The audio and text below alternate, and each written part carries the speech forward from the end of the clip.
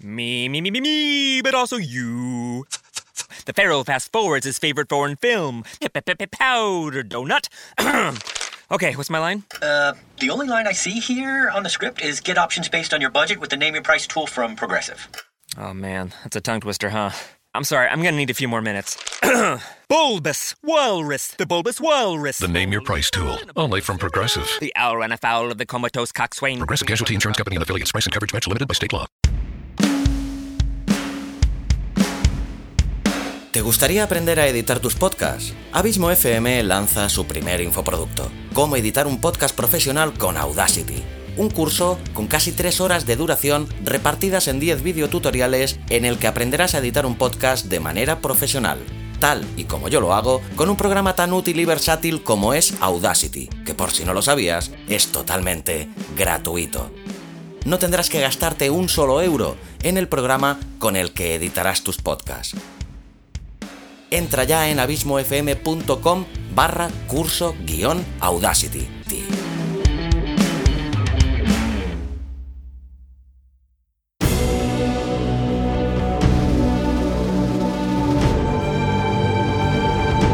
Una producción de Abismo FM y Lorincisus, creada para todos aquellos que quieren disfrutar de su tiempo libre escuchando grandes historias.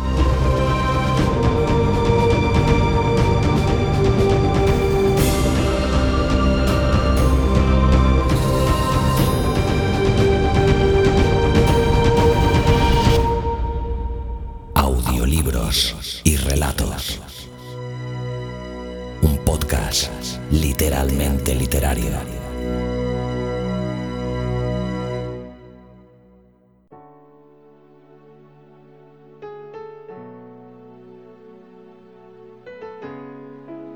Hola a todos y bienvenidos a Audiolibros y Relatos. Yo soy Luis Carball y te doy la bienvenida a este que sin duda, o al menos eso espero, tu podcast de literatura por excelencia. Hoy vamos a deleitaros, una vez más, con un relato de uno de los grandes y que, como sabéis, a mí personalmente me gusta mucho. Su obra es bastante amplia, por suerte, lo que nos brinda la oportunidad de transformar sus relatos en ficciones sonoras y poder disfrutar de su arte literario de otra manera. Estoy hablando del gran maestro del horror, Edgar Allan Poe. En esta ocasión os traemos un cuento de las montañas escabrosas. Este relato, un cuento de las montañas escabrosas, en inglés A Tale of the Rugged Mountains, fue publicado originalmente en la edición de abril de 1844 de la revista Godey's Lady's Book y luego reeditado en la antología de 1845, titulado Cuentos, Tales. Es uno de los mejores relatos de Edgar Allan Poe. Se basa en las experiencias personales del autor en la Universidad de Virginia, pero también en sus inquietudes respecto del ocultismo, el esoterismo y el mesmerismo. El cuento elabora una serie de teorías sumamente interesantes, algunas de las cuales prefiguran el interés científico por las drogas psicoactivas e incluso la dinámica entre paciente y doctor. Este relato es un tanto especial para mí, puesto que ha sido la primera vez que mi compañero Xavi Villanueva y yo hemos realizado íntegramente los 4 personajes de los que se compone el relato. Quiero decirte, Xavi, que eres grande, amigo. Muy grande. Gracias. Bueno, y ahora, amigos, antes de que me ponga tierno, os dejo con el audiorelato, porque os merecéis disfrutar de vuestro tiempo escuchando grandes historias. Hasta el próximo programa. Me, but also you. The Pharaoh fast forwards his favorite foreign film, Powder Donut. Okay, what's my line? The only line I see here on the script is get options based on your budget with the Name Your Price tool from Progressive. Oh man, that's a tongue twister, huh? I'm sorry, I'm gonna need a few more minutes.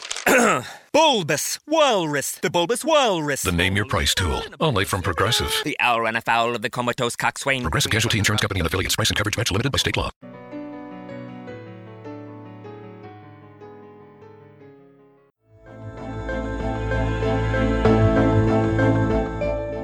Un cuento de las montañas escabrosas, Edgar Allan Poe. Durante el otoño del año 1827, mientras residía cerca de Charlottesville, Virginia, trabé relación por casualidad con Mr. Augustus Bedloe. Este joven caballero era notable en todo sentido y despertó en mí un interés y una curiosidad profundos. Me resultaba imposible comprenderlo tanto en lo físico como en lo moral. De su familia no pude obtener informes satisfactorios. Nunca averigüé de dónde venía. Aún en su edad, si bien lo califico de joven caballero, había algo que me desconcertaba no poco. Seguramente parecía joven y se complacía en hablar de su juventud, mas había momentos en que no me hubiera costado mucho atribuirle 100 años de edad. Pero nada más peculiar que su apariencia física. Era singularmente alto y delgado, muy encorvado. Tenía miembros excesivamente largos y descarnados, la frente ancha y alta, la tez absolutamente exangüe, la boca grande y flexible, y los dientes más desparejados, aunque sanos, que jamás he visto en una cabeza humana. La expresión de su sonrisa, sin embargo, en modo alguno resultaba desagradable, como podía suponerse, pero era absolutamente invariable. Tenía una profunda melancolía, una tristeza uniforme, constante. Sus ojos eran de tamaño anormal, grandes y redondos, como los del gato. También las pupilas, con cualquier aumento o disminución de luz, sufrían una contracción o una dilatación, como la que se observa en la especie felina. En momentos de excitación, le brillaban los ojos hasta un punto casi inconcebible. Parecían emitir rayos luminosos, no de una luz reflejada, sino intrínseca, como una bujía, como el sol.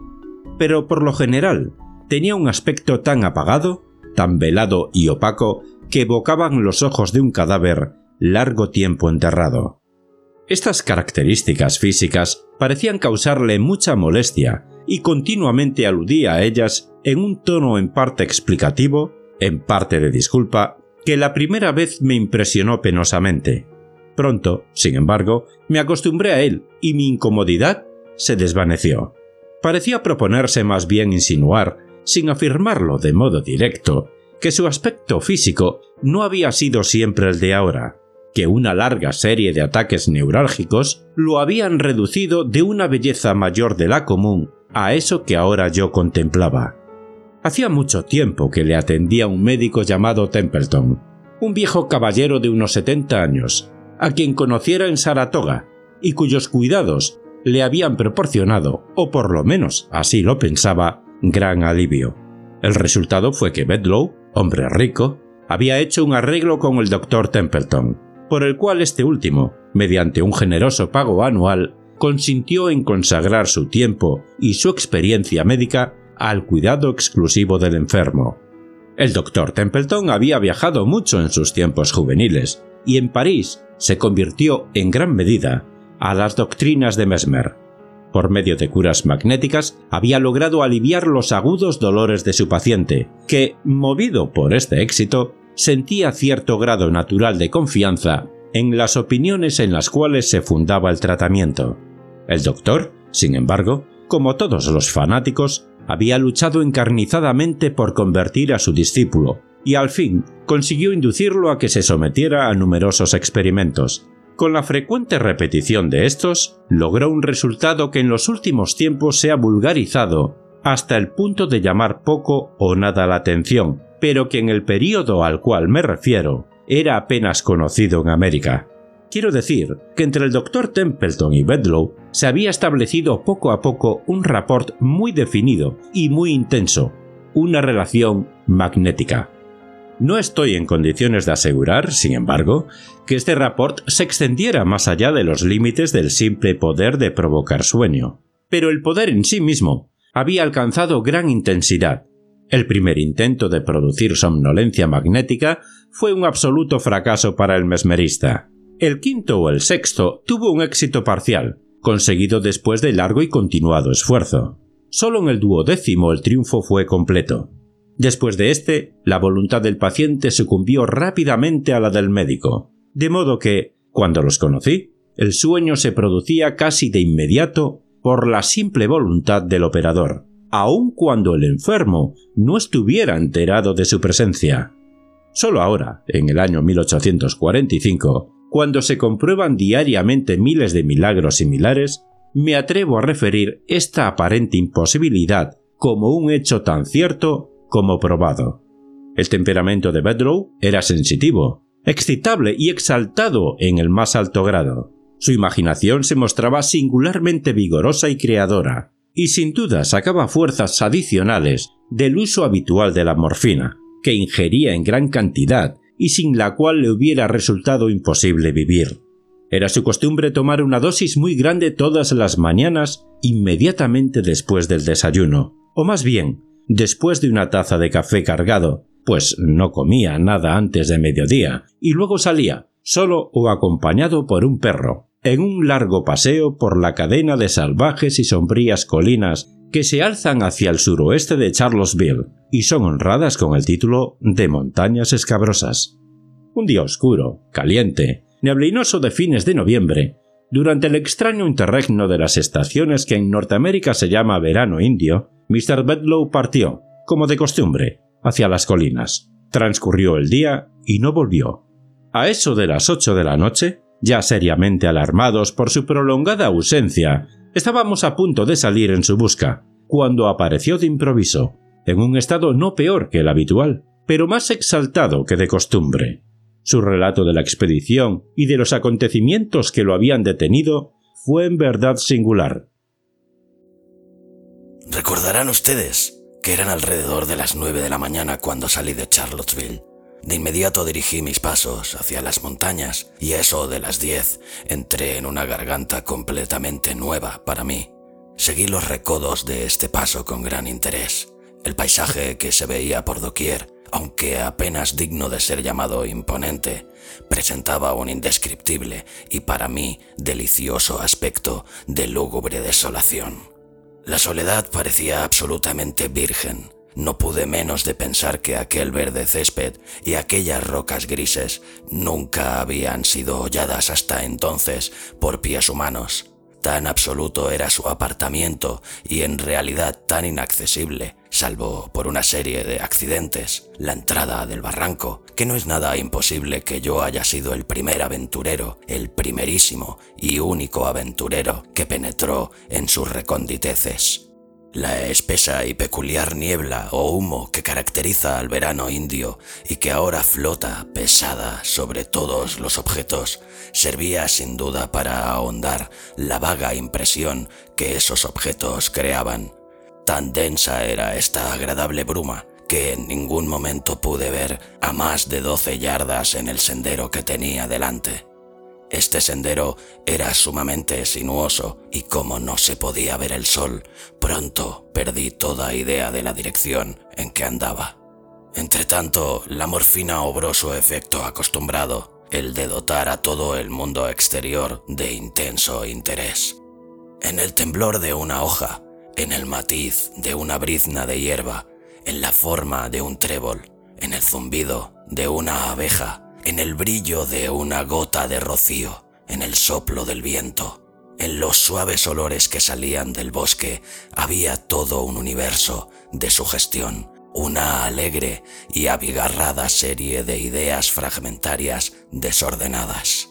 Absorto, caminé durante varias horas, durante las cuales la niebla se espesó a mi alrededor hasta tal punto que al fin me vi obligado a buscar a tientas el camino.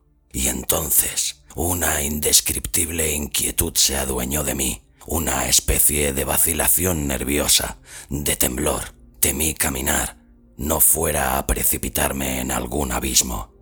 Recordaba, además, extrañas historias sobre esas montañas escabrosas, sobre una raza extraña y fiera de hombres que ocupaban sus bosquecillos y sus cavernas.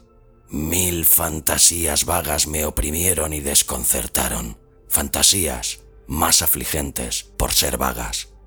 De improviso detuvo mi atención el fuerte redoble de un tambor. Mi asombro fue por supuesto extremado. Un tambor en esas colinas era algo desconocido. No podía sorprenderme más el sonido de la trompeta del arcángel, pero entonces surgió una fuente de interés y de perplejidad aún más sorprendente. Se oyó un extraño son de cascabel o campanilla, como de un manojo de grandes llaves, y al instante pasó como una exhalación, lanzando un alarido, un hombre semidesnudo, de rostro atezado. Pasó tan cerca que sentí su aliento caliente en la cara. Llevaba en una mano un instrumento compuesto por un conjunto de aros de acero, y los sacudía vigorosamente al correr. Apenas había desaparecido en la niebla cuando, jadeando tras él, con la boca abierta y los ojos centelleantes, se precipitó una enorme bestia. No podía equivocarme acerca de su naturaleza. Era una hiena. La vista de este monstruo, en vez de aumentar mis terrores, los alivió, pues ahora estaba seguro de que soñaba, e intenté despertarme. Di unos pasos hacia adelante con audacia, con vivacidad. Me froté los ojos, grité, me pellizqué los brazos. Un pequeño manantial se presentó ante mi vista y entonces, deteniéndome, me mojé las manos, la cabeza y el cuello. Esto pareció disipar las sensaciones equívocas que hasta entonces me perturbaran. Me enderecé, como lo pensaba, convertido en un hombre nuevo, y proseguí tranquilo y satisfecho mi desconocido camino. Al fin, extenuado por el ejercicio y por cierta opresiva cerrazón de la atmósfera, me senté bajo un árbol. En ese momento llegó un pálido resplandor de sol y la sombra de las hojas del árbol cayó débil, pero definida, sobre la hierba. Pasmado, contemplé esta sombra durante varios minutos. Su forma me dejó estupefacto. Miré hacia arriba. El árbol era una palmera. Entonces me levanté apresuradamente y en un estado de terrible agitación, pues la suposición de que estaba soñando ya no me servía, comprendí que era perfectamente dueño de mis sentidos, y estos sentidos brindaban a mi alma un mundo de sensaciones nuevas y singulares. El calor tornóse de pronto intolerable. La brisa estaba cargada de un extraño olor, un murmullo bajo, continuo, como el que surge de un río crecido, pero que corre suavemente, llegó a mis oídos, mezclado con el susurro peculiar de múltiples voces humanas. Mientras escuchaba en el colmo de un asombro que no necesito describir, una fuerte y breve ráfaga de viento disipó la niebla oprimente como por obra de magia. Me encontré al pie de una alta montaña y mirando una vasta llanura por la cual serpenteaba un majestuoso río. A orillas de este río había una ciudad de apariencia oriental, como las que conocemos por las 1001 noches, pero más singular aún que las allí descritas. Desde mi posición, a un nivel mucho más alto que el de la ciudad, podía percibir cada rincón y escondrijo como si estuviera delineado en un mapa. Las calles parecían innumerables y se cruzaban irregularmente en todas direcciones, pero eran más bien pasadizos sinuosos que calles y bullían de habitantes. Las casas eran extrañamente pintorescas. A cada lado había profusión de balcones, galerías, torrecillas, templetes y minaretes fantásticamente tallados. Abundaban los bazares y había un despliegue de ricas mercancías en infinita variedad y abundancia, sedas, muselinas, la cuchillería más deslumbrante, las joyas y gemas más espléndidas. Además de estas cosas, se veían por todas partes estandartes y palanquines, literas con majestuosas damas rigurosamente veladas, elefantes con gualdrapas suntuosas, ídolos grotescamente tallados, tambores, pendones, gongos, lanzas, mazas doradas y argentinas. Y en medio de la multitud, el clamor, el enredo, La confusión general en medio del millón de hombres blancos y amarillos con turbantes y túnicas y barbas caudalosas. Vagaba una innumerable cantidad de toros sagrados, mientras vastas legiones de asquerosos monos, también sagrados, trepaban, parloteando y chillando, a las cornisas de las mezquitas o se colgaban de los minaretes y de las torrecillas. De las hormigueantes calles bajaban a las orillas del río innumerables escaleras que llegaban a los baños, mientras el río mismo parecía abrirse paso con dificultad a través de las grandes flotas de navíos muy cargados que se amontonaban a lo largo y a lo ancho de su superficie. Más allá de los límites de la ciudad se levantaban en múltiples grupos majestuosos la palmera y el cocotero y otros gigantescos y misteriosos árboles añosos, y aquí y allá podía verse un arrozal, alguna choza campesina con techo de paja, un aljibe, un templo perdido, un campamento gitano o una solitaria y graciosa doncella encaminándose con un cántaro sobre la cabeza hacia las orillas del magnífico río. Ustedes dirán ahora, por supuesto, que yo soñaba, pero no es así. Lo que vi, lo que oí, lo que sentí, lo que pensé, nada tenía de la inequívoca idiosincrasia del sueño. Todo poseía una consistencia rigurosa y propia. Al principio, dudando de estar realmente despierto, inicié una serie de pruebas que pronto me convencieron de que, en efecto, lo estaba. Cuando uno sueña y en el sueño sospecha que sueña, la sospecha nunca deja de confirmarse y el durmiente se despierta de inmediato. Por eso Novalis no se equivoca al decir que estamos próximos a despertar cuando soñamos que soñamos. Si hubiera tenido esta visión tal como la describo, sin sospechar que era un sueño, entonces podía haber sido un sueño. Pero habiéndose producido así y siendo, como lo fue, objeto de sospechas y de pruebas, me veo obligado a clasificarla entre otros fenómenos. En esto no estoy seguro de que se equivoque, observó el doctor Templeton. Pero continúe. Usted se levantó y descendió a la ciudad. Me levanté, continuó Bedloe, mirando al doctor con un aire de profundo asombro. Me levanté, como usted dice, y descendí a la ciudad. En el camino encontré una inmensa multitud que atestaba las calles y se dirigía en la misma dirección, dando muestras en todos sus actos de la más intensa excitación. De pronto, y por algún impulso inconcebible, experimenté un fuerte interés personal en lo que estaba sucediendo. Sentía que debía desempeñar un importante papel sin saber exactamente cuál. La multitud que me rodeaba, sin embargo, me inspiró un profundo sentimiento de animosidad. Me aparté bruscamente, deprisa, por un sendero tortuoso. Llegué a la ciudad y entré. Todo era allí tumulto, contienda. Un pequeño grupo de hombres vestidos con ropas semi-indias, semi-europeas y comandado por caballeros de uniforme, en parte británico, combatían en desventaja con la bullente chusma de las callejuelas. Me uní a la parte más débil con las armas de un oficial caído y luché no sé contra quién, con la nerviosa ferocidad de la desesperación. Pronto fuimos vencidos por el número y buscamos refugio en una especie de kiosco. Allí nos atrincheramos y por un momento estuvimos seguros. Desde una aspillera cerca del pináculo del kiosco vi una vasta multitud en furiosa agitación, rodeando y asaltando un alegre palacio que dominaba el río. Entonces, desde una ventana superior de ese palacio bajó un personaje de aspecto afeminado, valiéndose de una cuerda hecha con los turbantes de sus sirvientes.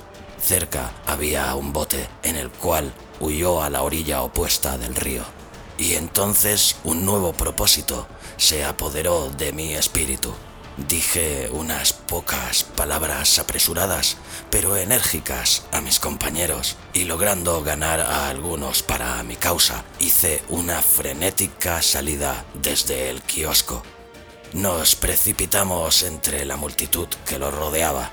Al principio, esta se retiró a nuestro paso. Volvió a unirse, luchó enloquecida, se retiró de nuevo. Entretanto, nos habíamos alejado del kiosco y nos extraviamos y confundimos en las estrechas calles de casas altas, salientes, en cuyas profundidades el sol nunca había podido brillar. La canalla presionó impetuosa contra nosotros, acosándonos con sus lanzas y abrumándonos a flechazos. Las flechas eran muy curiosas, algo parecidas al sinuoso gris malayo. Imitaban el cuerpo de una serpiente ondulada y eran largas y negras, con púa envenenada. Una de ellas me hirió en la sien derecha. Me tambaleé y caí. Una instantánea y espantosa náusea me invadió. Me debatí, jadeando, hasta morir. No puede usted insistir ahora, dije, sonriendo, en que toda su aventura no fue un sueño. No se dispondrá a sostener que está muerto, ¿verdad? Al decir estas palabras, esperaba de parte de Bedloe alguna vivaz salida a modo de réplica. Pero, para asombro mío, vaciló, tembló, se puso terriblemente pálido y permaneció silencioso. Miré a Templeton. Estaba rígido y erecto en su silla. Daba diente con diente y los ojos se le salían de las órbitas. «Continúe», dijo por fin, con voz ronca. Durante varios minutos, prosiguió Bedloe, mi único sentimiento, mi única sensación fue de oscuridad, de nada, junto con la conciencia de la muerte. Por fin, mi alma pareció sufrir un violento y repentino choque, como de electricidad. Con él apareció la sensación de elasticidad y de luz. Sentí la luz, no la vi. Por un instante me pareció que me levantaba del suelo, pero no tenía presencia corpórea, ni visible, ni audible, ni palpable. La multitud se había marchado. El tumulto había cesado. La ciudad se hallaba en relativo reposo. Abajo yacía mi cadáver con la flecha en la sien, la cabeza enormemente hinchada y desfigurada. Pero todas estas cosas las sentí, no las vi. Nada me interesaba. El mismo cadáver era como si no fuese cosa mía. Voluntad no tenía ninguna, pero algo parecía impulsarme a moverme y me deslicé flotando fuera de la ciudad, volviendo a recorrer el sendero sinuoso por el cual había entrado. Cuando llegué al punto del barranco en las montañas donde encontrara a la hiena, experimenté de nuevo un choque como de batería galvánica. Las sensaciones de peso, de voluntad, de sustancia volvieron.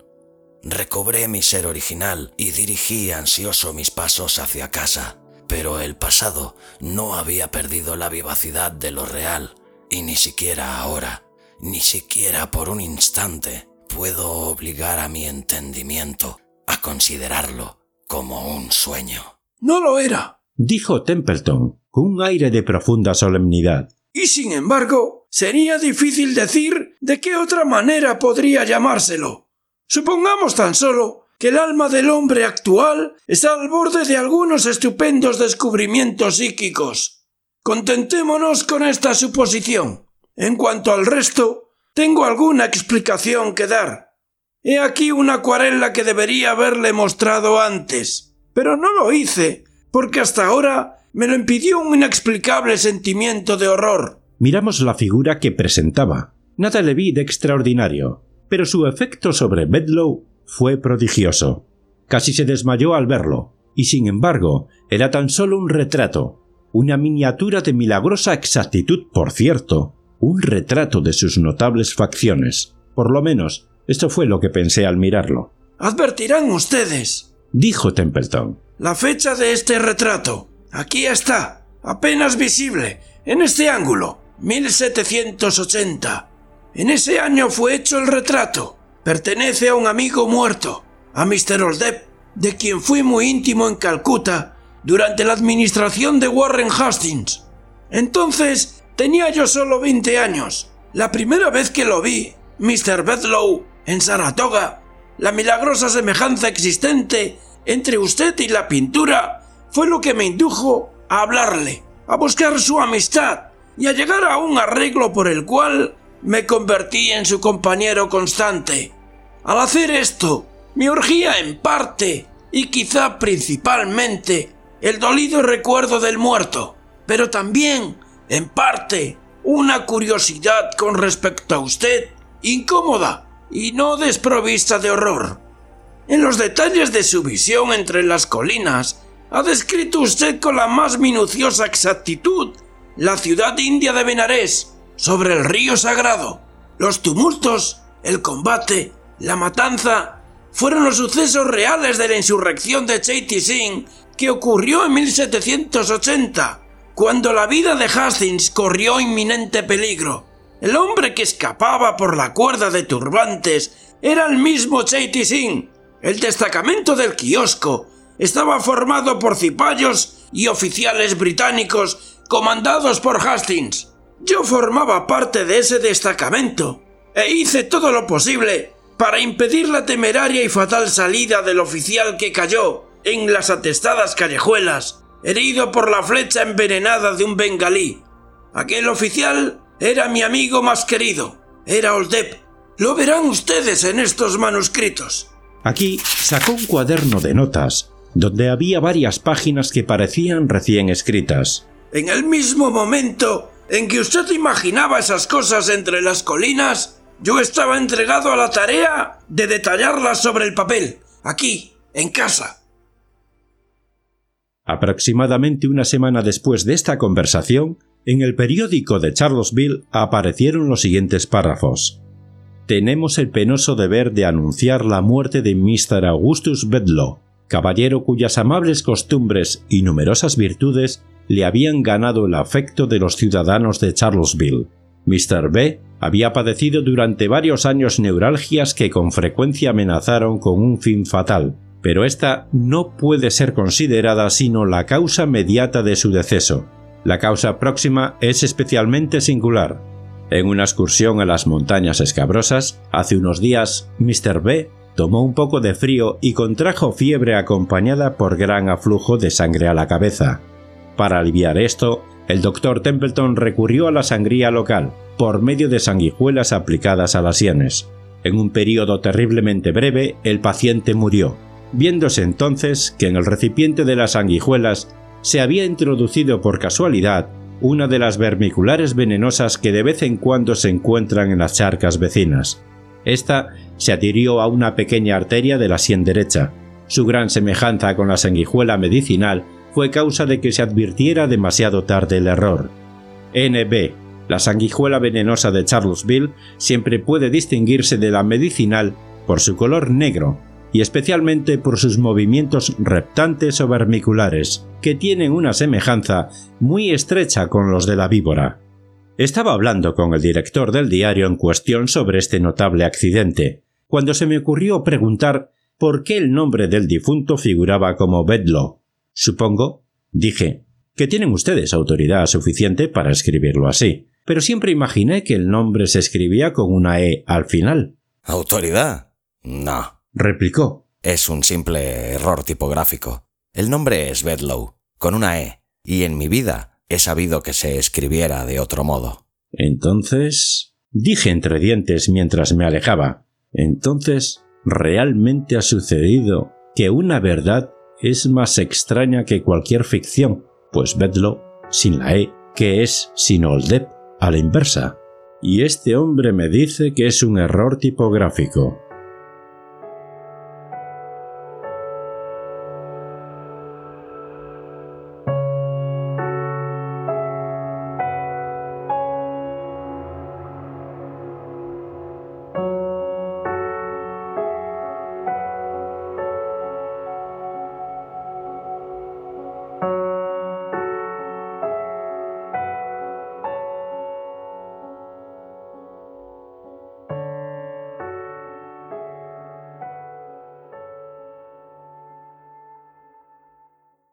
Si te ha gustado el relato, ayúdanos a hacer crecer este proyecto compartiéndolo en tus redes sociales o dejándonos un comentario tanto en el propio podcast como en su correspondiente artículo en la web abismofm.com.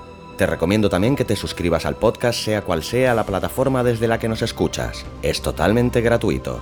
Si crees que nuestro proyecto es interesante, déjanos un tweet dándonos tu opinión con el hashtag audiolibros y relatos. Para seguirnos y comentarnos, sugerencias y peticiones, nos encontrarás tanto en Facebook como en Twitter, como Abismo FM y Lore Incisus, respectivamente. Audiolibros y relatos. Un podcast literalmente literario.